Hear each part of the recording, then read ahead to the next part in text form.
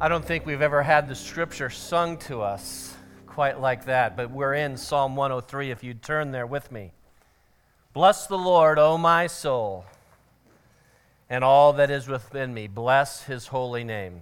Well, this message this morning will come in three parts because you're part of the message this morning. I'm going to share, and then you're going to share, and then we'll sing, and then I'll share some more, and then you'll share some more, and we'll do that 3 times. And there are 5 benefits that we see in this passage. But, you know, as we think about this Thanksgiving weekend, I hope you had a wonderful Thanksgiving weekend. I want to know if the tryptophan is out of your system, though, because if you're dozing, we have coffee outside. But what is it about Thanksgiving and turkey? And, you know, I'm thinking that for some of you, you must have had turkey most Sunday mornings. No, you never fall asleep. You're awesome. You're just so thankful, so thankful. You know, Irma Bombeck said, "What's not to be thankful for? A wonderful day set aside on the 4th Thursday of November when no one diets." I mean, why else would they call it anything but Thanksgiving, right? Maybe you saw this postcard. It featured an old-fashioned Thanksgiving Day picture of a pilgrim family walking toward church. A mother showed her kids the card explaining how the pilgrim children enjoyed observing Thanksgiving Day by attending church with their parents. One of their skeptical children asked his mother, "Well, if those kids like to go to church so much, why is their father walking behind them with a shotgun?" Well, I'm grateful for this Thanksgiving weekend because we spent it with my grandson, who was exactly 7 days old yesterday. And, you know, there are so many new grandparents. Leslie, you're this grandparent for the 8th time. Rod and Anita, I know, are out there somewhere. First one, right? And that you're like way ahead of me. You're like 2 weeks into this grandparenting thing.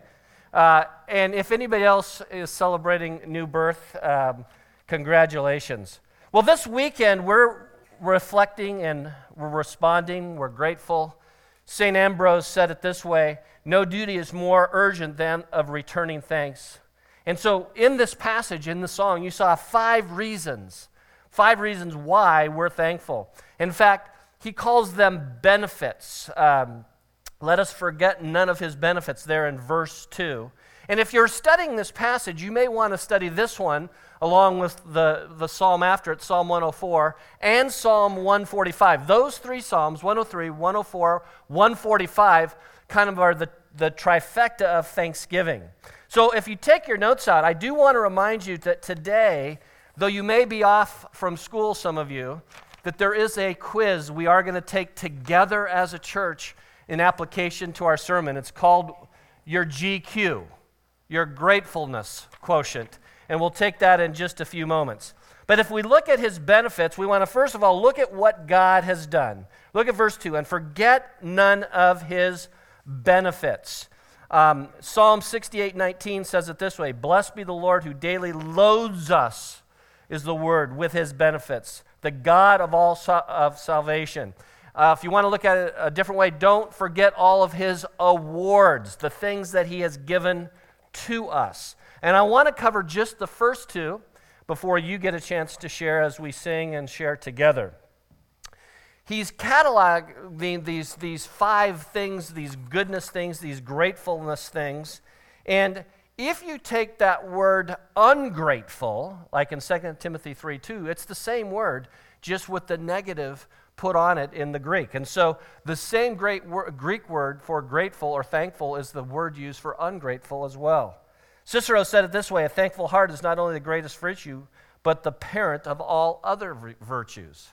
And if you study through the Old Testament, in the book of Deuteronomy, 14 times Moses admonishes the people to remember what the Lord has done for them. We are so quick in our fast-paced society not to pause and reflect about how good God has been. We have a tradition in our home, and we've been doing it for years, that Thanksgiving, Christmas, any family gathering, but especially Thanksgiving, we sit down before we watch any more football or play any more dominoes or go out and play, bocce ball, before we go do whatever we're going to do, we gather as a family and we say, what are we grateful for? What are we thankful for? And it's a very emotional time for our family because every year somebody in our family is no longer with us, and it's been happening the last several years. The first year when Grandma wasn't there, first year when my mom wasn't there, first year when my dad wasn't there, first year when Cheryl's dad wasn't there. And we are remembering that life is very short. And so as you prepare your hearts for sharing in just a few moments, realize that today, as you share, there are things I'm sure that God is going to lay on your heart that will be a blessing to the whole church, but we don't take even the relationships that we have here for granted. Now, as you look at this passage, there are 5 things, 5 benefits, 5 awards, 5 things that we ought to be grateful for. And I want you to put your thinking cap on for a second, because each one of those things also represent a geographic location or setting for where those benefits occur. So let's look at the first one together. And in verse 3, who pardons all your iniquities, or as the NIV says, forgives all your sins. The first benefit is that God is your merciful judge. And the setting is the court of law. And so you see in this picture, you are judged, but thank goodness you are judged by a merciful judge. He keeps forgiving. He doesn't ever stop forgiving you. Now, we've talked a lot about forgiveness over the last several months, but for some of you, again, you carry that weight of sin on your back, and you have a hard time forgiving yourselves. Now, he goes down and we won't look at these, but look at verses 10 through 12. He has not dealt with us according to our sins, nor rewarded us according to our iniquities. For as high as the heavens are above the earth, so great is his loving kindness towards those who fear him, as far as the east is from the west. Now, I want to illustrate that with you. I have 3 volunteers who are going to illustrate how your sin and God are as far as the east is from the west. Now, in no random order and no foresight, I have picked God, you, and your sin. Noah is God. Well, for this illustration, Noah is God, all right? And you're going to represent yourself, right? And your name is? Stephen. This is Stephen, all right? And this is going to be Stephen's sin right here. God, sin, and Stephen. Now, think about this. Let's put you over here. I'm not sure if this is east and west because I'm all confused. But we're just going to make sure that this is, it messes up. But for right now, it's going to be east. We've already established I don't know how to use a compass. We did that last week, all right? You're going to go over here, and this is going to represent west. He said, as far as your sins are from the east and the west. Now, here's the amazing thing about God. When he's looking at you, what doesn't he see? He doesn't see your sin. And when he's forgiving your sin, what is he not looking at? He's not looking at you. It's as far as the east is from the west. When he looks at you, he cannot see your sin. When he's forgiving and looking at your sin, he's not looking at you. I hope you can have a seat. Thank you, gentlemen. That's what it means to say that your sin is as far from the east is from the west. Now, notice that he doesn't treat you as your sins deserve, which is punishment. He doesn't repay us according to our iniquities, which is the penalty. And as far as the east is from the west, as far as he's removed the transgressions, that's the promise. So he doesn't punish us. There's the penalty that he has forgiven, and there's the promise that he's put it aside. So when God forgives you, it really is as far as the east is from the west. What would your life be like, just for a moment, if God hadn't forgiven you? If God wasn't a merciful judge? In your sharing in just a few moments, maybe you'll reflect on that as we share together.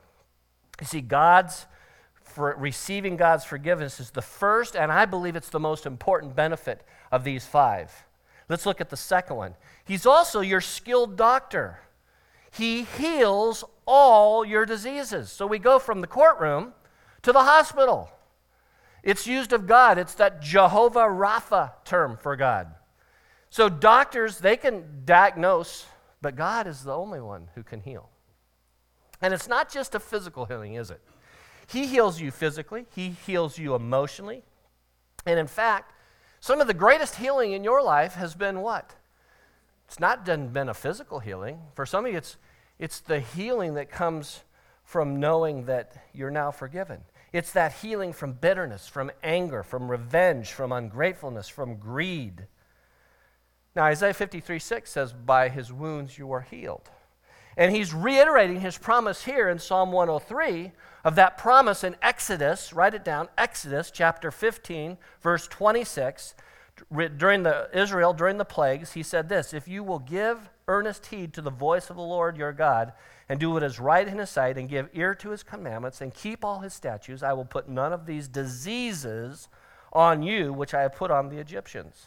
For I, the Lord, am your healer.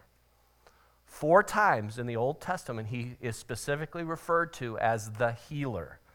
And if you want to study that, look at Psalm 6:2, Psalm 30, verse 2, Jeremiah 30, verse 17, and my favorite, Psalm 147, verse 3. He heals the brokenhearted. Now, there's some false theology going out there. Is God required to heal you physically? Is he required to? No, and some that's a theology of healing in the atonement. That's a false theology. God is not required to heal you. Can he heal you? Yes, of course. Is he required to? No. If you're not healed, does that mean that you are in sin, and that means because of your sin you're not being healed? Again, false theology. Now, there may be consequences to your sin or your behavior that causes physical consequences. If you're drunk and you're on a motorcycle and you crash into a tree and you have complications to your head resulting in a concussion, yeah, that might be a consequence of your behavior. But you are not automatically not forgiven because, or not healed physically because of, quote, sin in your life.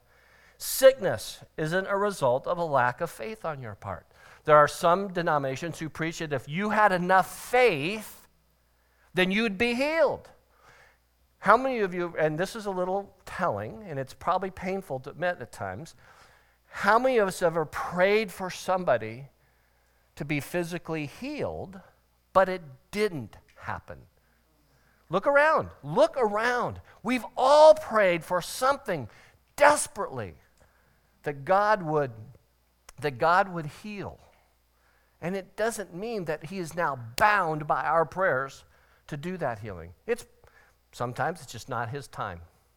In other situations, he will get more glory because of our enduring through it than our healing because of it. And so we just need to realize that in these first 2 benefits, ultimately God will bring healing, right? We do know that. Ultimately in heaven, we all are healed.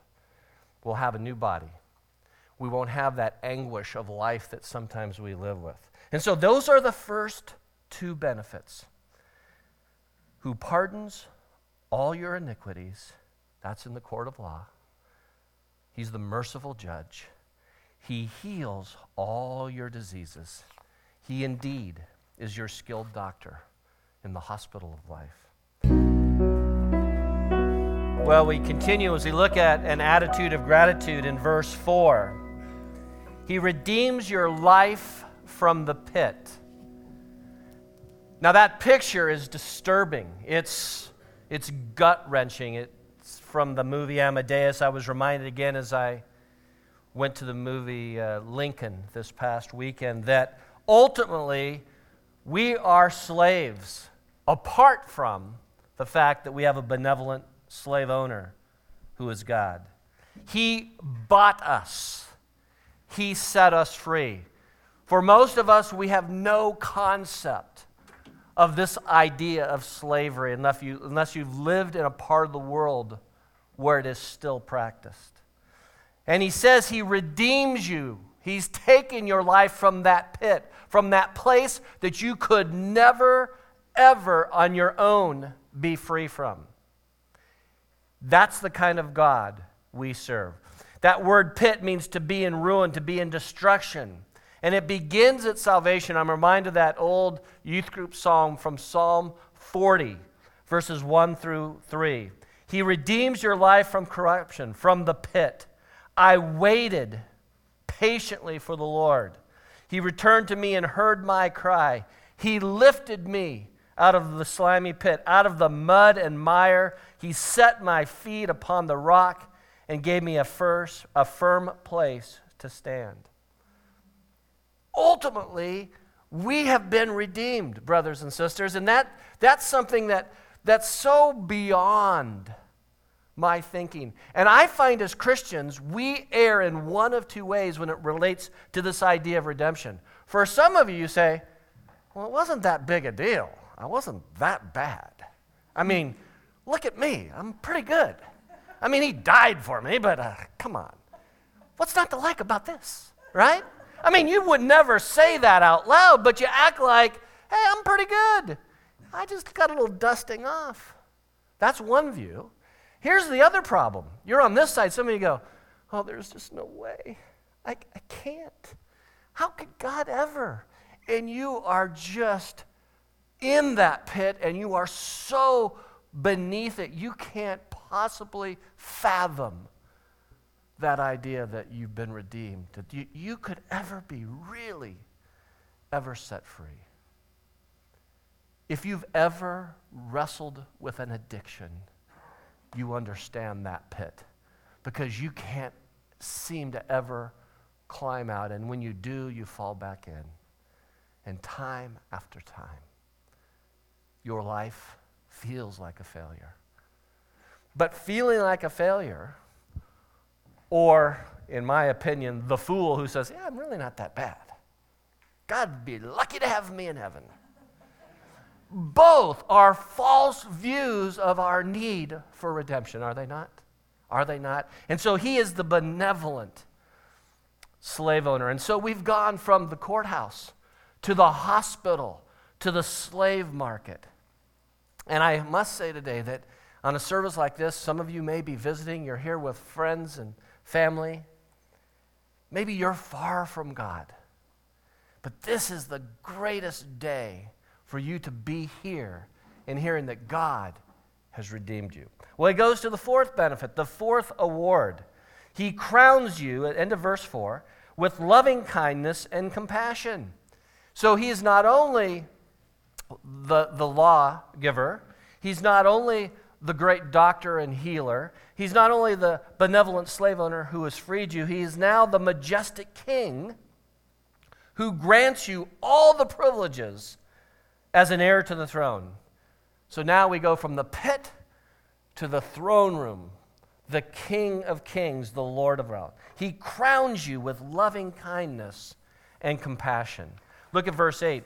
The Lord is compassionate and gracious. Look at verse 13. As a father has compassion on his children, so the Lord has compassion on those who fear him. And that crowning means to literally surround your life with love and compassion. Chuck Swindoll tells the story about the idea of being brought into a family without being on probation. Any of you have maybe run into the law, may have been on probation. In fact, if you've ever been hired by a company, you've been maybe put on probation. My son has discovered probation. He's on probation for the first 90 days. And the worst part about being probation is he came on right before the holidays, and he gets none of the paid holidays because he's on probation, and his insurance doesn't start for 90 days. So what does the guy do? He goes and plays in the turkey bowl on Thursday and has a separated shoulder. He comes to Thanksgiving like this. And so we took him to the doctor on Friday, and now we paid a lot of money for a very nice sling. That's it, and 2 aspirin. All right, and so actually it's a little more powerful than aspirin, as you might know. And so he's on probation. But when you come into God's family, guess what? No probation. You're not put on probation. There's no waiting period. There's no God checking you out to see whether He likes you enough. There's none of this, well, maybe I'm not good enough and then I'll get kicked out of the company. You see, you're not on trial with Him. You're not on trial. You don't have to come just a little further. You don't have to clean up for God. I've been sharing Christ with a guy for 3 years now. And he lost his wife 4 years ago, and he was angry. I mean, his very first day at church 2.5 years ago, he wrote on his card, "Pray that I have the courage to come back the next Sunday." And he came back the next Sunday. And he's been on this journey. And in our last meeting for over a year and a half now, in our lunch meetings, it's like, what's keeping you from praying to receive Christ? You're just right here. And it finally hit him a few weeks ago. He has this false view that he has to get better enough and good enough and, quote, clean up enough before God will accept him and forgive him. And so many of us have maybe mistakenly moved in that theology where we think we got to get better and then God can forgive us. And yet he's saying here, he's the king. He's going to crown you with love and compassion. You don't have to get better. You're his son. When you come to know Jesus, you've got the King of Kings, the Lord of Lords, who is not only rescued you from the pit, but he's going to lift you up. And you're one of the king's kids. That sounds like a bad 70s musical group, the King's Kids. And so the bottom line is you're part of his family. And he's going to crown you with loving kindness and compassion.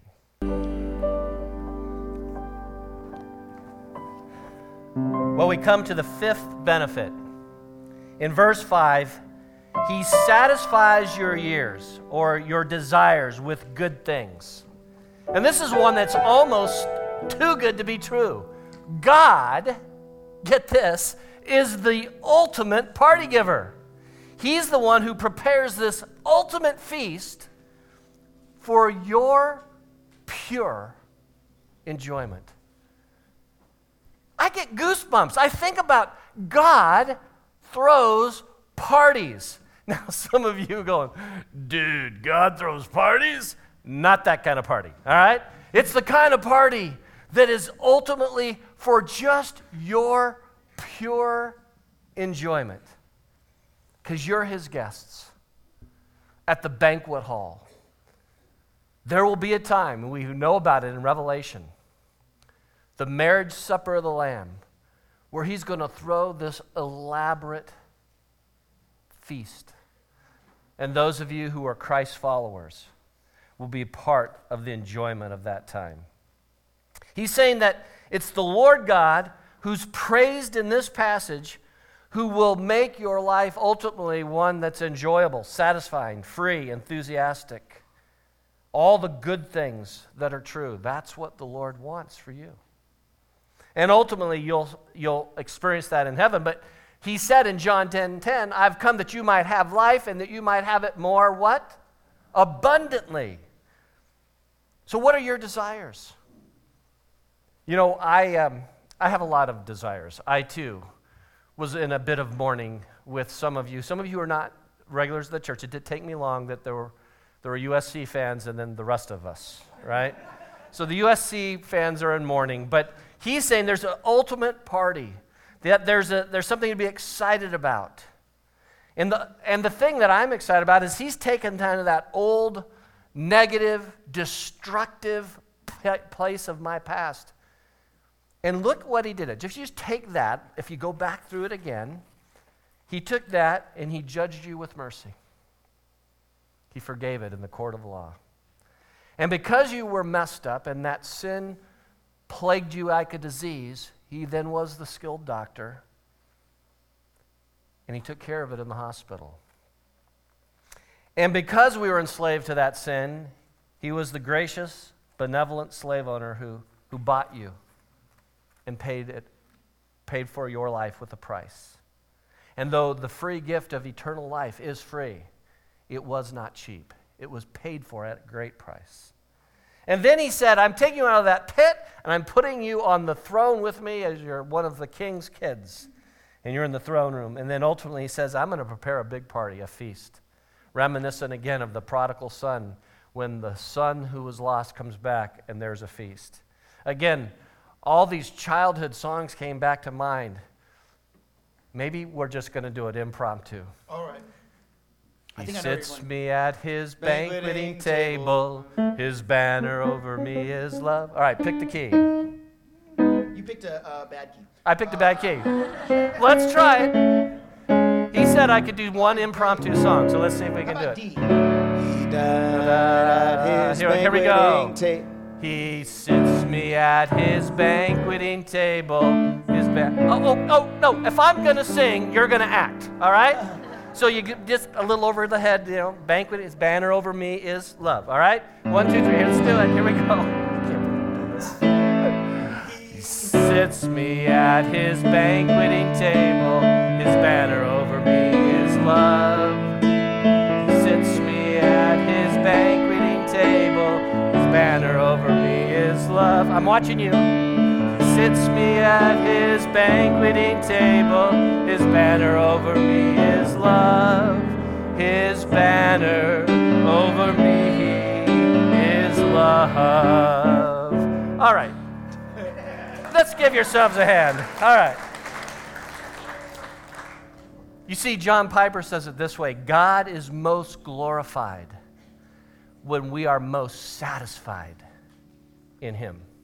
So ultimately, that feast is about satisfying those desires. And when those ultimate spiritual desires are satisfied, he says the result is so that your youth is renewed like the eagle. Look at verse 5. He satisfies your years with good things so that your youth is renewed like the eagle. You can see that again in Exodus 19:4 and Jeremiah 48:40. And so all these benefits, we are a blessed people, are we not? And so I want you to take a moment as we wrap up, and I've given you a chance to take a quiz. What is your gratefulness quotient? You get 1 point for each one, and no fair giving yourself bonus points because you think you really rock in a particular area. Just give yourself 1 point. And I want to read them to you. And then you can add up the score, and then you can kind of see how grateful are you this week, this moment. I thank God regularly for the provisions in my life. I see God at work in answered prayer. I'm generally joyful regardless of circumstances. I'm content with what I have in life. I realize that God has blessed me. I'm thankful for good health, a job, and a place to live. I don't complain about what I don't have. I am not envious of others' stuff or things. I have no need to compare my situation with others. I am grateful for the blessing of forgiveness. I am grateful for my position in life. And lastly, I am blessed beyond my wildest imagination. Now, if you got 3 or less, I'd say it's time to get a grip. Maybe your attitude needs an adjustment, a checkup from the neck up, as Zig Ziglar would say. Or maybe you scored 4 to 6, then you not need to get a grip, you got to get a life. You need to kind of take inventory again. Or maybe 7 to 9, you need to get going and practice a little more gratefulness. And if it's 10 to 12, great job. You're either leading by example or horribly dishonest this morning. Okay. And so take the time as we conclude our sermon today and at lunch today, go over these questions and share your scores with your family. But as we wrap up, I want to close with a couple of quotes, some stories. Sir John Templeton, the billionaire investor, was once asked what the secret to wealth is. And without hesitation, he said, gratitude. He went on to say, if you're not grateful, you'll never be rich, no matter how much money you have. So Chad's going to play a bit here just for a moment, and then we'll have our last sharing time. But I want to lead you in prayer before they share. So Chad, just kind of set the tone for us as I want you to reflect here. There's an Irish saying that says this: get down on your knees and thank God you are on your feet. You see, some would say, if I had a little more, I should be very satisfied. But as Charles Spurgeon says, you make a mistake. If you're not content with what you have, you would not be satisfied even if it were doubled. You see, someone also said that an atheist is a person who, when he feels grateful, has no one to thank. Well, friends, today in God's house, we have someone to thank. And I will lift up, I will offer a sacrifice of thanksgiving, of praise. I will bless the Lord, O my soul, for all that is within me. I will bless His holy name. And I will bless the Lord, and I will forget none of His benefits, who pardons me for all my iniquities. Thank you, Lord, that you healed me, that you healed me of my diseases, that you forgave me as the merciful judge. Lord, I thank you that you redeemed me and my life in the pit, and that you are the benevolent slave owner who bought me with a price. Lord, I thank you that you crown me as one of the king's kids, as one who gives me loving kindness and compassion, and you raise me up. And then, Lord, I thank you that you satisfy my years with good things, that you throw the ultimate party, that you're the ultimate party giver that blesses me in ways that are beyond my wildest dreams. And so I am grateful. And today I know that you're grateful. And so, Lord, we collectively lift your name up. And as we now close our service with one last song, I ask, Lord, that you would indeed bless this church. In Jesus' name, amen. You know, the sharing doesn't have to happen just once a year. You have time to share in your small groups this week. We're going to sing one final song. But I want to thank you, as your pastor, for the privilege that I have of opening God's Word to you every week. For a congregation who's engaged, who listens, who takes notes, who applies, who prays, who responds. For a pastor, other than your family and the personal stuff in life, it doesn't get much better. Because when I see your face, I got to tell you what I see. I see Jesus. I see Jesus in your faces. I see it in how you love one another. I see it in how you interact with people who are new to this place. I see it in your service. And I'm telling you, this next year of 2013, which is only a month and a few days away, is going to be the best ever in the history of this church. And I'm just privileged to be a little part of your joy. Thank you for allowing my wife and I to serve with you. God bless you. Let's lift up his name as we close.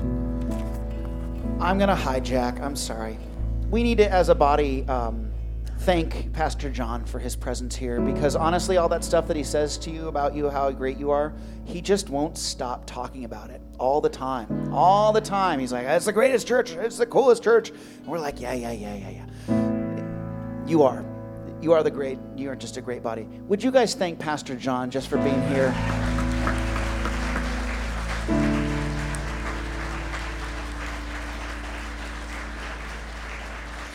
Amen.